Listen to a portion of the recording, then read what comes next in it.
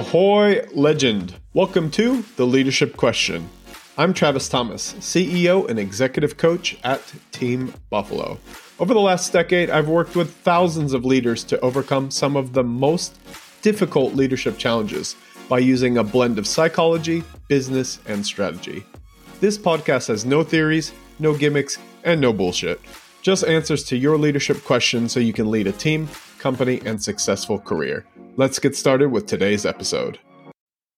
All right, let's get into today's topic around the zombie projects. Now, you might be going, what the hell? Isn't there enough of this stuff going on TV? But that is not what today is about. Today is not about the movie farcical kind of zombies. But what I've seen a lot in workplaces that's kind of destroying leadership mojo and stressing people the hell out is this notion. I've kind of coined the term a while back and it's stuck since. This idea of think about your list.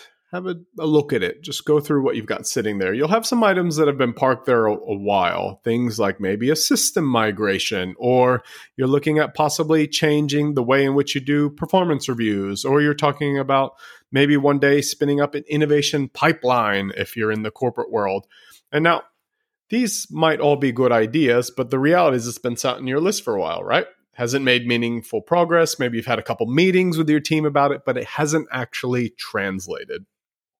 Now, the term zombie project that I've spun up has really come from this idea of they are these things that have been socialized, have built some level of commitment in your mind, but have not actually turned into a thing.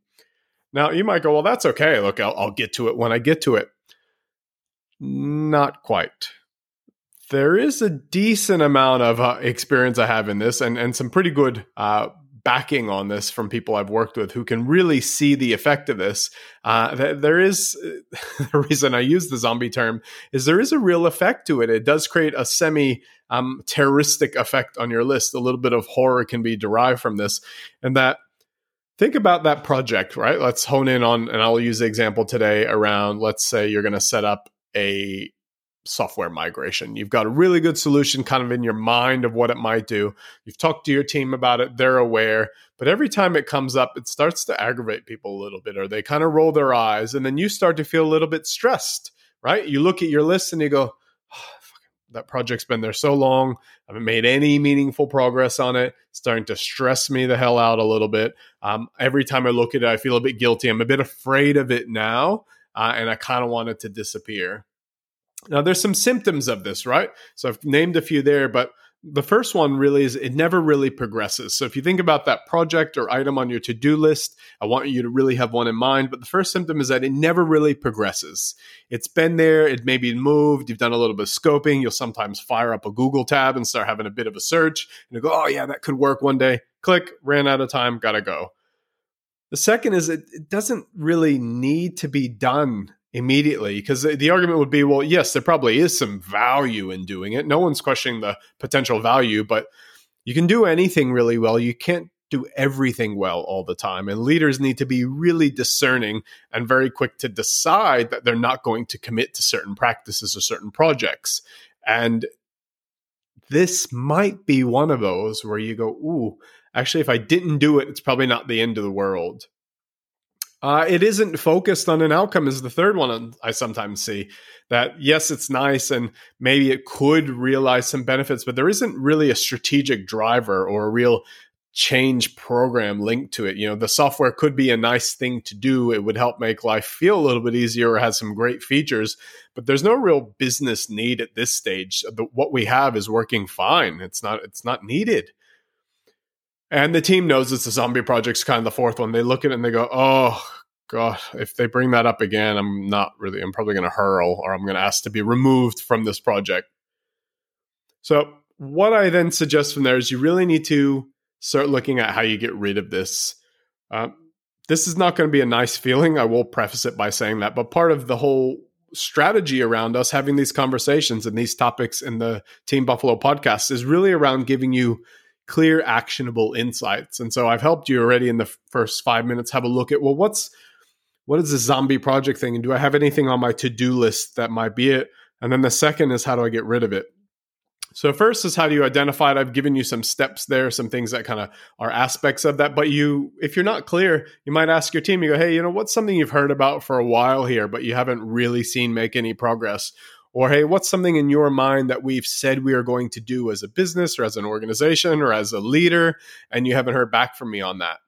Listen to them, hear what they have to say. They might go, actually, there's nothing on the list. Then you need to look at your own to-do list and go, oh, actually, I've got a few. I need to get rid of it.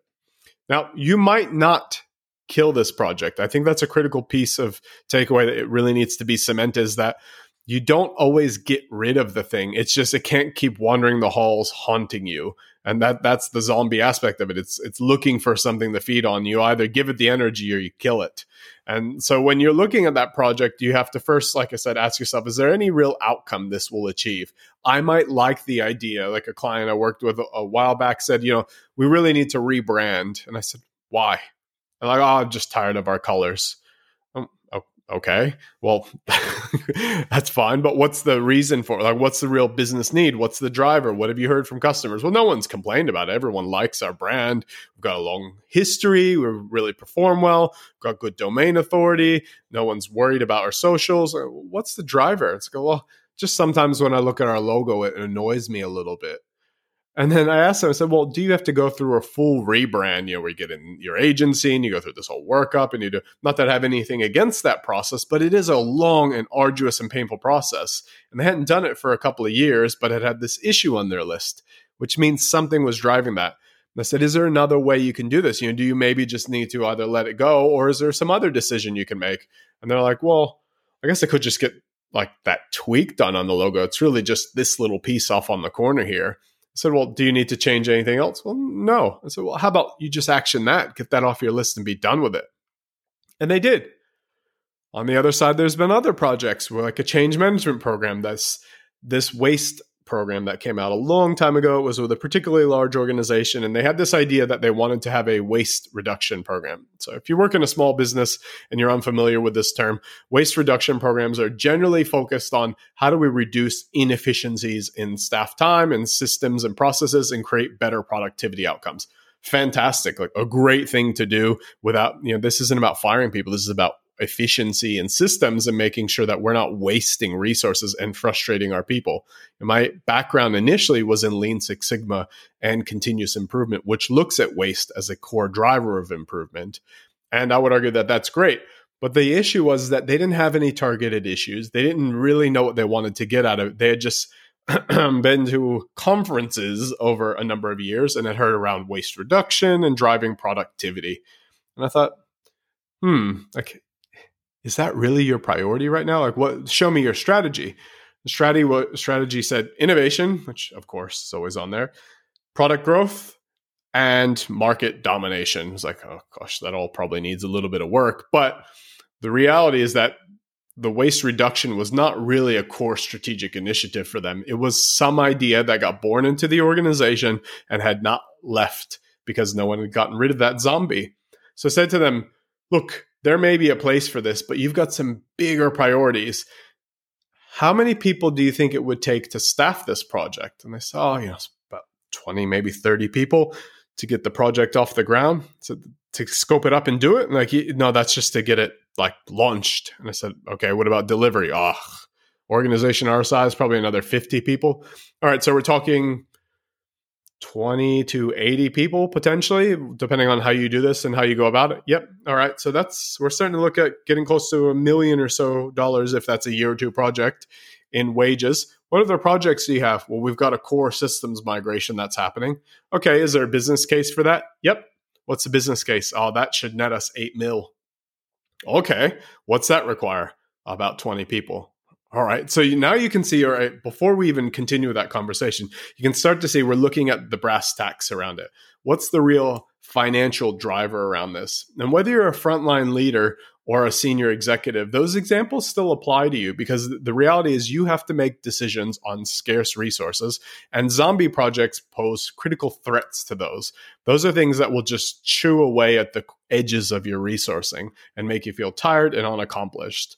So you can do like they did in the first one, which is a small scale project with the brand change, get it done, get it off your list, or look at it as a larger assessment and go, this is probably a good initiative, and I will park it for later when I have the resourcing.